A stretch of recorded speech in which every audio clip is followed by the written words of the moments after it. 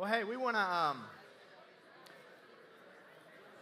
welcome the first-time guests. If you're here for the first time, we're glad you're here. We're excited you're here, and hope you come back to see us. Hope you find us as a place that you can call home. And if you're here and you're just kind of exploring faith and exploring God, you're not real sure what all it's about, we just want to say welcome to you too, and that's okay. And we hope you come back, and we hope you keep asking questions. We hope you find answers to your questions, and we just want you to find this to be a place you're comfortable in and a place that you can enjoy coming to. We're in this series called Faith Works. You guys enjoying Faith Works so far? Anybody got a t-shirt yet? A couple of t-shirts here and there. Yeah, we're in this series, Faith Works. I'm really loving it. It's the book of James is a pretty cool thing, isn't it? I love the book of James. I love what James is about. I love what the author talks about. If you guys have read into it at all. Basically, James comes on the scene and he says, hey, I know you guys believe in God. I know you believe in Jesus. You believe all these things happen. You believe he rose from the dead and all that. But at some point, the rubber has to hit the road, right? And at some point, what you believe has to be played out in your actions, right? We get that. And that's kind of what James comes on the scene saying. And so it's a really cool book to read, and it's a really practical book. It teaches you about what your faith looks like and how your faith works. And so I'm loving it. And I love the book of Bible, or the book of Bible. I love this book, the Bible. I was telling some other people, I love it for many different reasons, but one of the reasons why I love it is I've been a follower of Jesus for many, many years, and I grew up in a Christian home. My dad's a pastor, and so the Bible was always a part of my life. It has been a part of my life for a long, long time. But what I love about the Bible is you never get to a point where you completely master it, you know? Like, even if you read all the way through it, you never get to a point where you're like, man, I got this figured out. And there's always something refreshing. There's always something new in it. And that's what I love about it, because I've been reading it for a long time. More periods, or some periods more than others. But I've been reading for a long time, and I always come on something new. And that's kind of what I've been studying for the last couple of months. Has been something, the topic we're going to talk about, I've been studying for a little bit, and it's brand new to me. And I never heard it, for all the years that I was in church, I never heard it talked about. And so it's really blowing my mind recently, and I hope that it blows your mind tonight. And I hope that it smacks you right in the face, because it smacked me in the face. And I hope it continues to smack me in the face, really, because what we're going to talk about, I think, has the power to change your life. Not in the future, not when you get older, not when you become, super religious or anything like that. It has the power to change your life tonight. I really believe that. And so I hope that you learn to apply it in some type of way. Here's what I want you to do. I want just you and maybe 2 or 3 people around you. We're going to do this. This is a little different. I want you to just grab a couple people, and here's what I want you to discuss. I have one question for you. The question is this. What does the Bible say about how you are supposed to treat others? What does it say about how you're supposed to treat others? Or maybe what have you learned? Hold on, I'll tell you when. Or what have you learned from your parents or from your world, your life? What have you learned about how to treat other people? What is your moral compass, your code for how you treat other people? We're just going to take 3 minutes, and we're going to come back and we're going to talk about it, okay? Just so the people around you discuss that.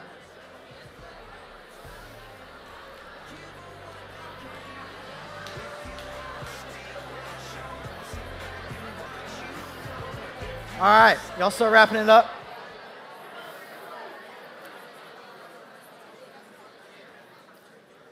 All right. Anybody hear something from somebody else that maybe they didn't think of? Or you're like, man, that's kind of a crazy way to treat people. I never heard of that. Anybody hear that? Well, tonight I'm not going to answer your question directly right now, but what we're going to talk about, hopefully we'll answer by the end of the message. Hopefully you'll know, maybe have a little more insight into how to answer that question. Tonight's topic, what we're going to talk about, is titled Favoritism. Favoritism. Anybody hear that and just go, dude, what in the world? Favoritism? What is that? That's kind of what I thought, favoritism. What in the world is favoritism? Maybe in your Bible it says partiality. There's 2 ways of saying it, but we're going to talk about favoritism tonight. And favoritism, in my opinion, kind of falls into the same category as gluttony. You guys ever heard of what gluttony is? Gluttony is literally the sin of stuffing your face with food until you're overly satisfied. Anybody ever done that before? Man, some of you may do that tonight. Yeah, it's so common, right? Gluttony is very common, but it is very serious sin. And the Bible talks about gluttony. And that's kind of what I think about favoritism. You know, we don't ever hear anybody talk about gluttony, you know? We don't ever hear it talked about. And favoritism is kind of the same way. We don't really hear favoritism talked about that much in church. And but just like gluttony has the potential to creep into your life and slowly ruin it, it really can. It can deteriorate your life.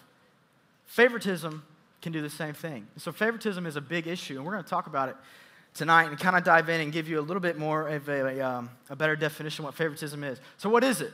Is favoritism simply picking a favorite in something? We all pick favorites, right? We got a favorite team, favorite sport, favorite TV show, Walking Dead. Anybody? Yeah? Rick is going crazy. Rick is losing it. Well, in the spirit of Valentine's Day, we thought we would do this. We're going to put a couple of things on the screen, and I want you to pick your favorite, what you think is better. Okay? So we're going to put two things on the screen. The first one we have, ladies, what would you rather get for Valentine's Day? We're going to put two on the screen here. Would you rather get chocolate or roses? Tough one, right? Guys, you taking notes? What's the next one? Valentine's Day. Which one's better? I don't like those heart things. Hey, if you chose the hearts, listen up, if you chose the hearts, we got a surprise for you. Look in the seat underneath you in the front. We've got a box of candy hearts for you. If you're in the front row here, guys in the second row, will you grab the second box and hand it to the person in front of you? Or you can get on the ground and crawl around and look for it. We've got a box of hearts.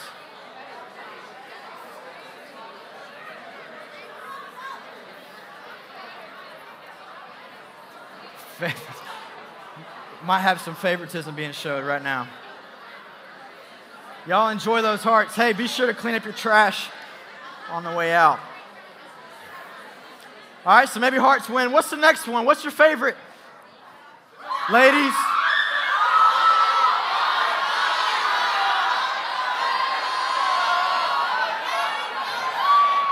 I don't know. They're both bad, maybe? I'm not going to lie. I cried. Notebook teared me up a little bit. All right, ladies, this next one, or no, guys, this next one's for you guys. Guys, would you rather go on a date or bro time? Bro time. If you got your girl next to you, you better be careful. All right. So is favoritism, is it simply just picking a favorite?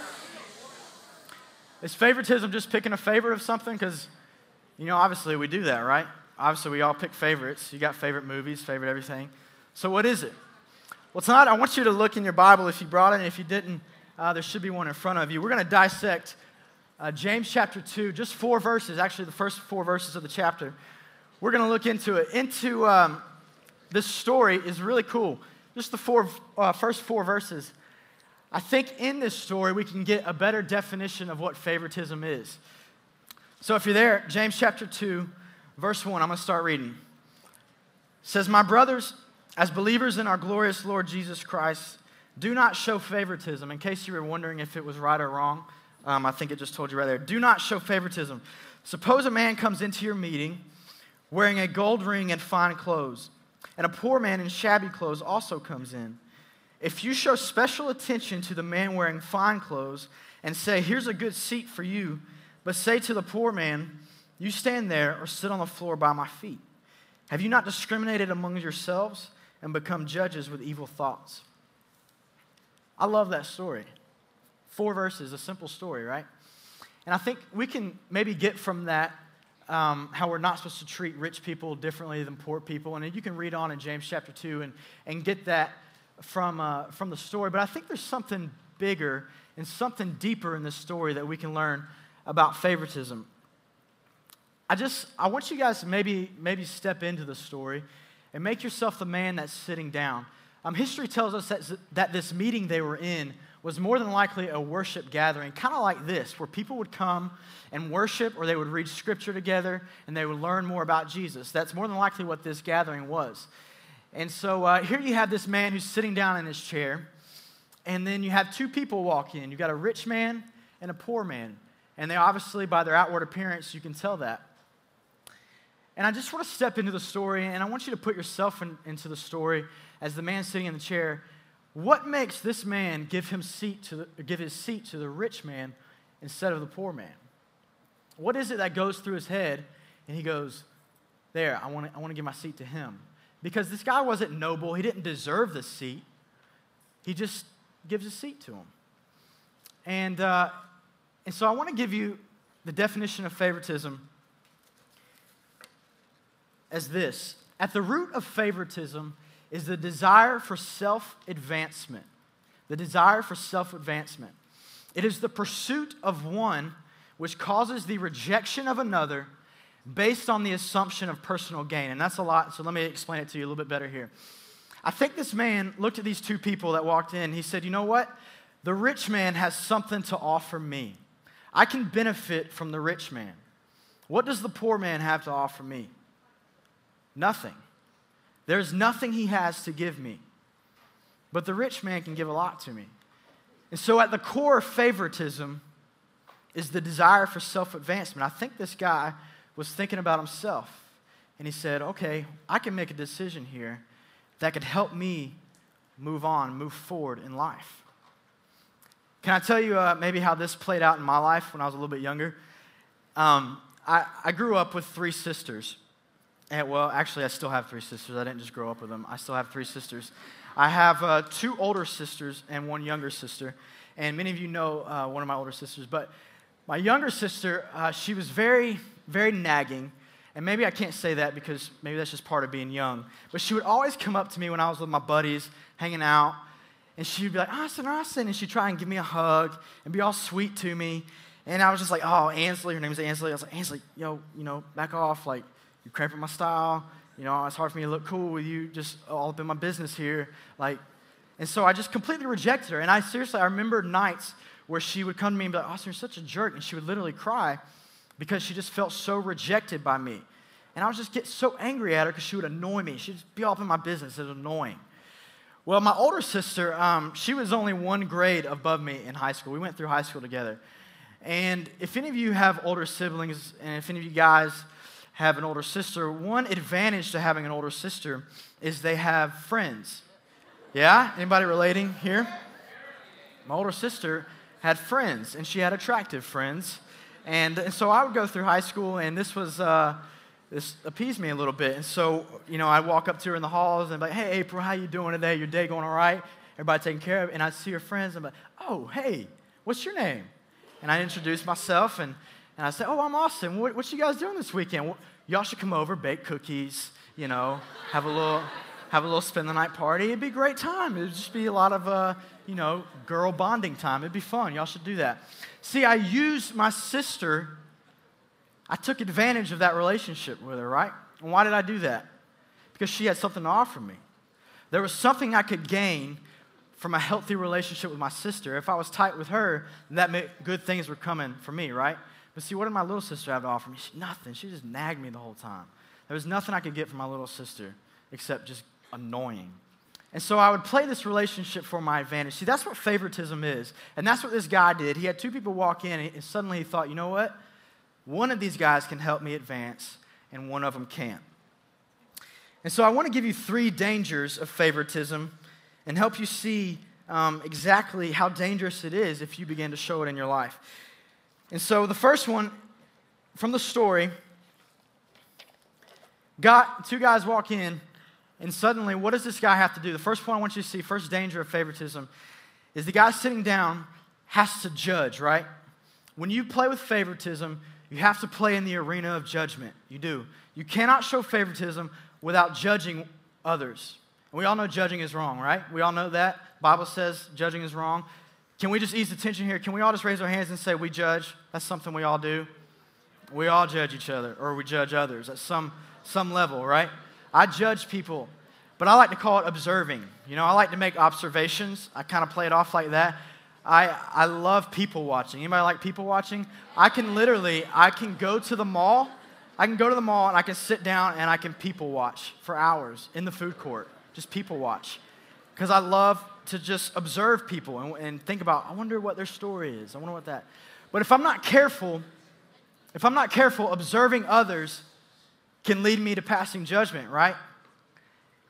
And when I judge, I have to take other people's appearance and give them value based on it. I take their appearance, and judging by their appearance, I give them value. And isn't that what this guy did? He had two people walk in, and what did he do immediately? He said, judging by their outward appearance, I'm thinking this guy is more valuable than this guy. This guy has something to offer me that this guy doesn't. It happens, right? Matthew 7 says this, judge not that you may not be judged. John chapter 7 says this, do not judge by appearance, but judge with right judgment. Observing quickly leads to judging, and all of a sudden I'm giving them worth based on what I see. I was in the gym the other day. It's just another example of how I observe people. I was in the gym the other day, and this guy literally was standing in front of the mirror, and I was like, what is he doing? Like, he's just one of those dudes that just looks at himself the whole time. I'm like, bro, what are you doing? And this guy, he looked like he just came off Jersey Shore. I kid you not. He was jacked, and I was like, all right, cool. And then all of a sudden, this dude lifts up his shirt in front of the mirror and begins to take pictures of himself in his cell phone. He was doing this. And quickly I judged him. And I said, bro, you are not someone I want to hang out with. Like, me and you, not going to be friends, right? We all judge. But listen, when you judge, you have to give people value based on their appearance. And this can quickly lead to favoritism. I'm telling you, it's dangerous. It's very dangerous. What's the second danger of favoritism? The second danger is this. I often allow instant satisfaction to distract me from where God has me in my life. See, I think this guy was sitting down right where God had him, and maybe his relationship with Jesus was awesome. Maybe it was. And then in comes something that's a little shiny. It's gold. And I think this guy saw a little potential in this, right? I'm not a history major or anything like that, but I know back then times were not good for a lot of people, and there wasn't a lot of rich people walking around, right? And so I think this guy saw the rich man. He said, I wonder what could come from this. See, what if I befriended this guy and that turned into something good for me, you know? What if my whole future could change because of my relationship with this guy? See, you in your life, you may be right where God wants you. Or maybe you're not, but you may be right where God wants you. And things are going to come in front of you. And if you're not careful, they're going to distract you because they're shiny and they bring instant satisfaction. See, I think popularity does that to many, many people. You may be a great person. You're going to church often. Your relationship with the Lord is great. And then all of a sudden, something in front of you gives you the idea that, man, if I had that, I could be instantly satisfied. And you know what happens? I quickly run after it. And all of a sudden, my life is linked to it because it brings me instant satisfaction. And that's a danger when you begin to show favoritism because you see how something can benefit you more, and it can pull you away from where God has you, right? And I want you guys to notice that this can happen on a corporate level too, as like in church. You may love 12 Stone, and I hope you do because it's a great place, but something better may come along. And if you're not careful, and if you're not seeking the Lord on where He wants you in your life, it may pull you toward that place. We talk about this a good bit, but I think when you begin to show favoritism, the shiny things in life, the gold things in life, they quickly catch your eye. And if you're not careful and if you're not seeking the Lord on where He wants you in your life, it'll pull you to it, you know? Can I tell you a story about how it wasn't favoritism, but part of favoritism is selfishness. I'm all about me and what I want and what can benefit me, you know? And this is a long story, so I hope you bear with me for a little bit. When I was a freshman at Liberty, I transferred in there, so I wasn't really a freshman. My first year at Liberty University in Virginia, we had this transit system like many colleges, and I never rode the bus. I hated riding the bus. I was always a walker. I just say, you know, I'm going to suck it up and walk it because the bus, there's smelly people on there, and it's just annoying. So I'm just going to walk. Well, today, I guess it was hot or something. For some reason, I decided to ride the bus for the first time in my career at Liberty University, and it was the worst decision of my life. And this, just to let you know, this will go down as probably my most embarrassing moment, but also my most awesomest moment, if that's a word. So the two linked together is really cool, and I hope you guys like the story. I was standing in line for the bus, and I've only got like 10 minutes to get to class. Class is all the way across campus, so I'm like, all right, this has got to hurry up. Well, the line was really, really long, and I was like, man, I got to find a way around this line. My selfishness started creeping in, you know, and I started thinking, all right, how can I get around this? And what I noticed on the bus is there was a front door, there was a front entrance, and then there was like a back entrance or a side entrance. And what they would do is the people would come off of the back entrance, and people would go on the front entrance, right? And I noticed this was happening. I was standing in the back of the line, and I kind of had my hood on, had my hat on. I was acting all cool, trying to be like Ryan Sheckler. That was my deal back then. And I was wearing the headphones, you know, just I was all to myself. And I started thinking, okay, I can devise a little plan here. And so what I started thinking was, why don't I just kind of sneak in that side entrance on the door? Yeah, she's like, oh my gosh, no you didn't. Yes, I did. I snuck in the side, and so I started seeing that. And I slowly walked over, looking around, making sure no one was watching me. And as soon as they stopped coming off, I snuck in, right? Snuck in the side entrance. I'm gold. I'm on the bus, going to be on time to class. And little did I know, here it is. You guys are about to be amazed. I stepped on, first step onto the bus, and the doors close, right? And so what happens is this door closes on my book bag. So I've got my book bag on, and now I'm literally halfway stuck out the back of the bus and halfway in the bus. So I'm stuck in between, and I start freaking out. I'm like, oh my gosh, like everyone's probably watching me. Like, what the heck? I just start going crazy. I'm trying to get in. I cannot get in the bus. And my adrenaline starts pumping. I don't know what to do. And I hulked out, right? I hulked out. I grabbed the doors right here. I literally grabbed the doors, and I pushed them Superman strength. I pushed them away. And then I just walked on. Well, what I didn't know is I actually broke the doors. Yeah. My Superman strength broke the doors. And so now the doors won't close. They're making this like loud squeaking noise. I'm like, oh my gosh. But I just go onto the bus, and the noise stops, and I sit down. I'm like, okay, I'm good. Like, no one saw that. No one saw it. And then this girl comes, and she sits down next to me, and I'm, hey, how you doing? And she goes, I saw what just happened. And I said, no, you didn't. I said, you didn't see nothing. You didn't see nothing, girl. And so we start driving down the road to class. I'm golden, right? I'm good. You're thinking the story's over. The story's not over. It's just getting there. So the bus is packed with people standing up. And then all of a sudden, the worst moment of my life happens. This girl that's standing right beside the door, you want to know what she does? She doesn't fall out, if you're wondering if that happens. That doesn't happen. But the door is just a little bit cracked, probably about that much. And the bus driver's driving. I don't know what he was thinking. He just was driving. And this girl drops her cell phone. And what do you think, what happens to the cell phone?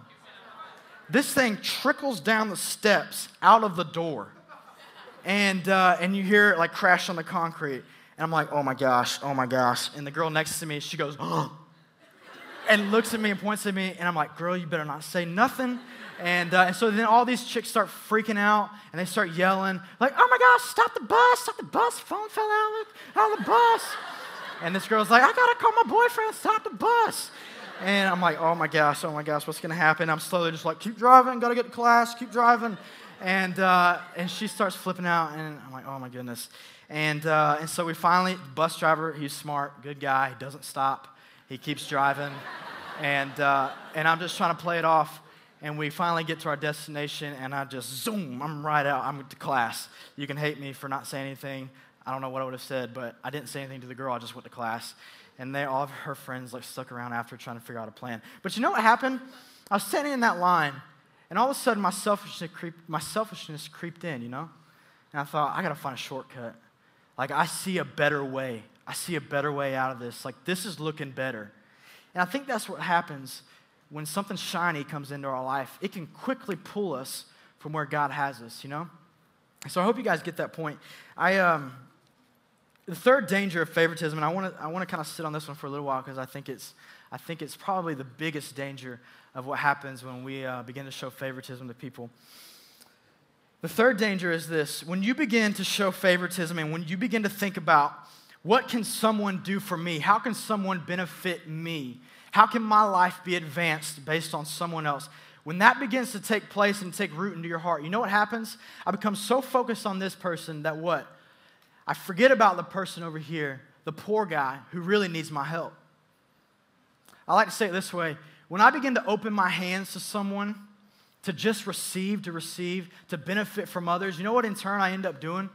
I end up closing my hands to the guy that needs me. I open my hands to this guy because all I can think about is my own self-advancement. All I can think about is what I can get, what I can earn from this guy. I end up closing my hands to the guy that really needs my help. I don't know if you guys can hear just the weight of that. What happens whenever you begin to show favoritism, when you begin to get a place in your heart that says, I'm more concerned about what someone can give me than I am about what I can give other people. When I'm so focused on what I can gain from relationships, I'm completely distracted away from how I can impact, it's a big word, from how I can impact the life of someone else. You will never have the impact that God intends for you to have if you are only wrapped up in what others can do for you. See, at the root of favoritism is the desire for self-advancement, and it's selfishness. It's all about what I can get, and I never stop to think about what I can do for others. So I'm going to give you two statements that I think are big, so I want you to pay attention and listen up. If you don't get anything from tonight, please listen to this. Stop caring about what others can do for you and start caring about what you can do for others. If you're taking notes, I suggest you write that down. Stop caring, listen up, stop caring about what others can do for you and start caring about what you can do for others. Here's another one for you. I don't need you to do something for me so that I can do something for you. I don't need you to do something for me so that I can do something for you. If you are so focused on your little clique and your little group of friends that you can't get outside of it to reach out to someone who may need you, the poor person. If you're so focused on your social kind of status in school that you're afraid of what talking to someone else or impacting someone else's life will do to you, you are caught up in favoritism and you're stuck in it. You are. If your answer, here's another one, if your answer to that little conversation you had earlier about how do you treat others, if your answer to that question is this, I treat others how they treat me, if that's your answer, you're caught in favoritism. If your answer is, I'll love you if you love me, if your answer is, I'll respect you if you respect me, then you're stuck in favoritism. Because all you care about is what others can do for you, and you never stop to think about what you can do for others. See, this is a big thing, and I hope you guys feel the weight of the decision to be drawn to the person that can benefit me when I completely ignore the person that I can benefit. I heard of a couple people in this room, two in particular, and I don't know if some of you guys do this too, but I heard of a couple people that will actually spend their lunch period at school sitting with the mentally handicapped kids. I don't know what your response is to that, but my response is, wow, that's someone who gets this. That's someone who understands that I can spend my whole life caring about what other people give to me, and I can never stop to think about how I can impact others. And if you can't do it in high school, and I know it's tough. And sometimes maybe you can blame it on your personality, and you can say, well, that's just not like me, and I understand it's difficult sometimes. But at the root of favoritism, it's a heart issue, and it's something deep down inside of me that says, I only care about what people can do for me. See, we live in a generation, we live in a society that says you got to get what's yours, right? You got to take care of yourself. Don't worry about nobody else. You take care of yourself. And I'm telling you, if you begin to buy into that, you will never have the impact on other people's life that God wants you to have. You won't. And I think, I was thinking about this too. You know why so many people don't buy into this Christianity thing? You know why so many people are just like, man, I'm not into that. It's not because theology's too deep. It's not because they can't understand it. It's not because they just don't want to believe in anything. They just want to do what they want. I really believe that so many people don't buy into Christianity because of this. They've yet to see someone actually live it out. They've yet to see someone live it out. Do you want to know how you can begin to live out the life that Jesus would have you live out? Let me read you this verse. John 13:35 says this. By this, all men will know that you are my disciple. By this, all men will know. You ready? ... Here it comes. They will know you are my disciple if you love one another. If you love one another. Not they will know you are my disciple if you go to church. Not if you raise your hands during worship. Not if you have all the right answers in Sunday school or whatever, or small groups, whatever. Not that. They will know you are my disciple if ... you love one another. See, I believe this. I believe all of us want to have impact, right? All of us want to have impact on people's life. And I hope this doesn't happen, and God forbid this happen. But if you were to die tomorrow, at your funeral, what do you want? You want someone to stand up and say, man, that person had an impact on my life. Every person in this room wants that, right?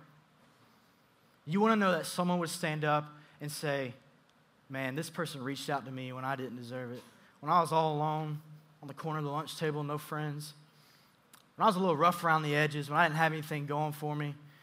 When I came to church and no one knew me, I was brand new. This person reached out to me. And this person impacted my life. And the person that does that, I'm telling you, is the person who gets it, that it's not all about what I can receive. And I'm not waiting for someone to benefit my life. I'm not waiting for what you can do for me. I'm going to step up and I'm going to impact someone's life, regardless of what they do for me. See, there's a lot of people out there who can't do anything for you. They don't have anything to offer you. In fact, most people in high school, most people your age, don't have really anything to offer you. But you got to make the decision if you're going to let that dictate whether you want to have impact on people's life. And I don't know what this means to you and how this really plays out into your life. I really don't. But I think it starts when you walk out these doors. In fact, I know it does. Maybe it's you going to a restaurant and your waiter taking care of you, and you just say, man, we're gonna pray for our food in just a second. Is there anything we can pray for you about? You ever thought about doing that? Is there anything we can pray for you? And he may say, nah, man, I don't believe in that. You say, okay, cool. But he may say, you know what, man, it's crazy because I just had this happen in my life, and I really need someone to pray for me.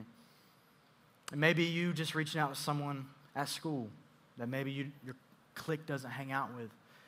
I don't know what it is. I don't know how this plays out in your life, but I know you were all made for impact. I know you were. So the band's going to come back up, and I want to close out. Just in case you're missing what this is all about, and just in case you're not really sure what this is, and maybe not sure like why you should not show favoritism, I want to read you a verse in Philippians, and you can follow along on the screen. Philippians chapter 2, verse 5 says this: your attitude should be the same as that of Christ Jesus, who being in very nature God, did not consider equality with God something to be grasped, but he made himself nothing, taking the very nature of a servant, being made in human likeness, and being found in appearance as a man. Listen, he humbled himself, and he became obedient to death, even death on a cross. You want to know something? You didn't deserve, and you still don't deserve Jesus. But he gave his life for you. And it says it right there. Your attitude should be the same as that of Christ Jesus. And that's why we do it. You ever heard the statement, I forgive because I've been forgiven, I love because I've been loved? That's why you reach out to those who maybe don't deserve it. Maybe those who are different, maybe those who are rough around the edges, maybe all that. I want to read you a story, and we're going to close out. There's a story about a young lady who could hardly wait to become a teacher. Her name was Miss Thompson. Miss Thompson, from the time she was a little girl, couldn't think of anything she wanted to do but to become a school teacher. She was in love with that career, and she educated herself, acquired a job, and had done it for a few years. At the start of every school year, she would stand before the boys and girls and say, I love you all the same. But it really wasn't true. You see, teachers do have favorites. But what's worse is that they just don't like some of the students. Teddy Stallard happened to be a little boy that Miss Thompson did not like. And she had good reason. See, Teddy wasn't interested in school whatsoever. He was a deadpan. He had blank expressions. He had glassy eyes. He was unfocused appearance. His clothes were musty. His hair was unkempt. He wasn't attractive. And most certainly, he was not a likable guy. She would mark Teddy's wrong answers with big X's, and she'd put F's on the top of the paper, and she would do it happily. And then suddenly she found out, she came upon Teddy's school records. And this is what they said. In first grade, it says, Teddy shows promise with his work and his attitude, but he's got a poor home situation. In second grade, it says, Teddy could do better, but his mother's seriously ill, and he receives little help from home. In third grade, Teddy is a good boy, but he's too serious. He's a slow learner, and his mother died this year. In fourth grade, it says, Teddy's very slow but well-behaved, but his father shows no interest. Christmas came, and all the kids brought their presents, and they gathered around Miss Thompson's desk to watch her open all the gifts. And among the presents was one from Teddy. She was really surprised. It says Teddy's gift was wrapped with brown paper and Scotch tape.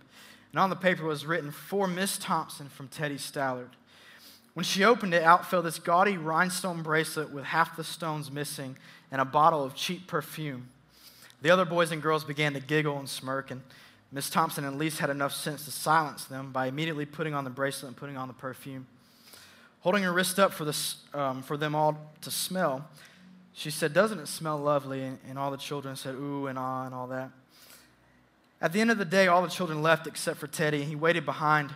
He slowly came over to Miss Thompson's desk, and he said this. He said, Miss Thompson, he said, "You smell just like my mother, and her bracelet looks so nice on you." When Teddy left, Miss Thompson got down on her knees, and she asked God to forgive her. The next day when the children came to school, they were welcomed by a new teacher. Her name was Miss Thompson, but Miss Thompson had returned to her first love. She no longer was just a teacher, but became an agent for God. She now was committed to loving her children and doing things for them that would last long after she was gone. She helped the students, especially the slow ones, and especially Teddy. By the end of the year, Teddy showed a dramatic improvement, caught up with most of the students, and even passed a few. And then Miss Thompson didn't hear from Teddy for a long time.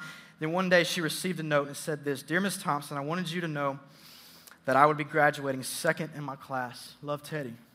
4 years later, she gets another note and says, "Dear Miss Thompson, they told me that I'd be graduating first in my class, and I wanted you to be the first to know.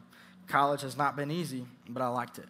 Love, Teddy." 4 years later, says, "Dear Miss Thompson, as of today, I am Dr. Theodore Stallard." How about that? "I wanted you to be the first to know, and I'm getting married next month, the 22nd to be exact. I want you to come and sit where my mother would have sat if she were still alive. You're the only family I have. My dad died last year. Love, Teddy." Miss Thompson went to the wedding. She sat where Teddy's mother would have sat. She deserved to sit there. She had done something for Teddy that he would never forget, and neither would she. What did Miss Thompson do for Teddy?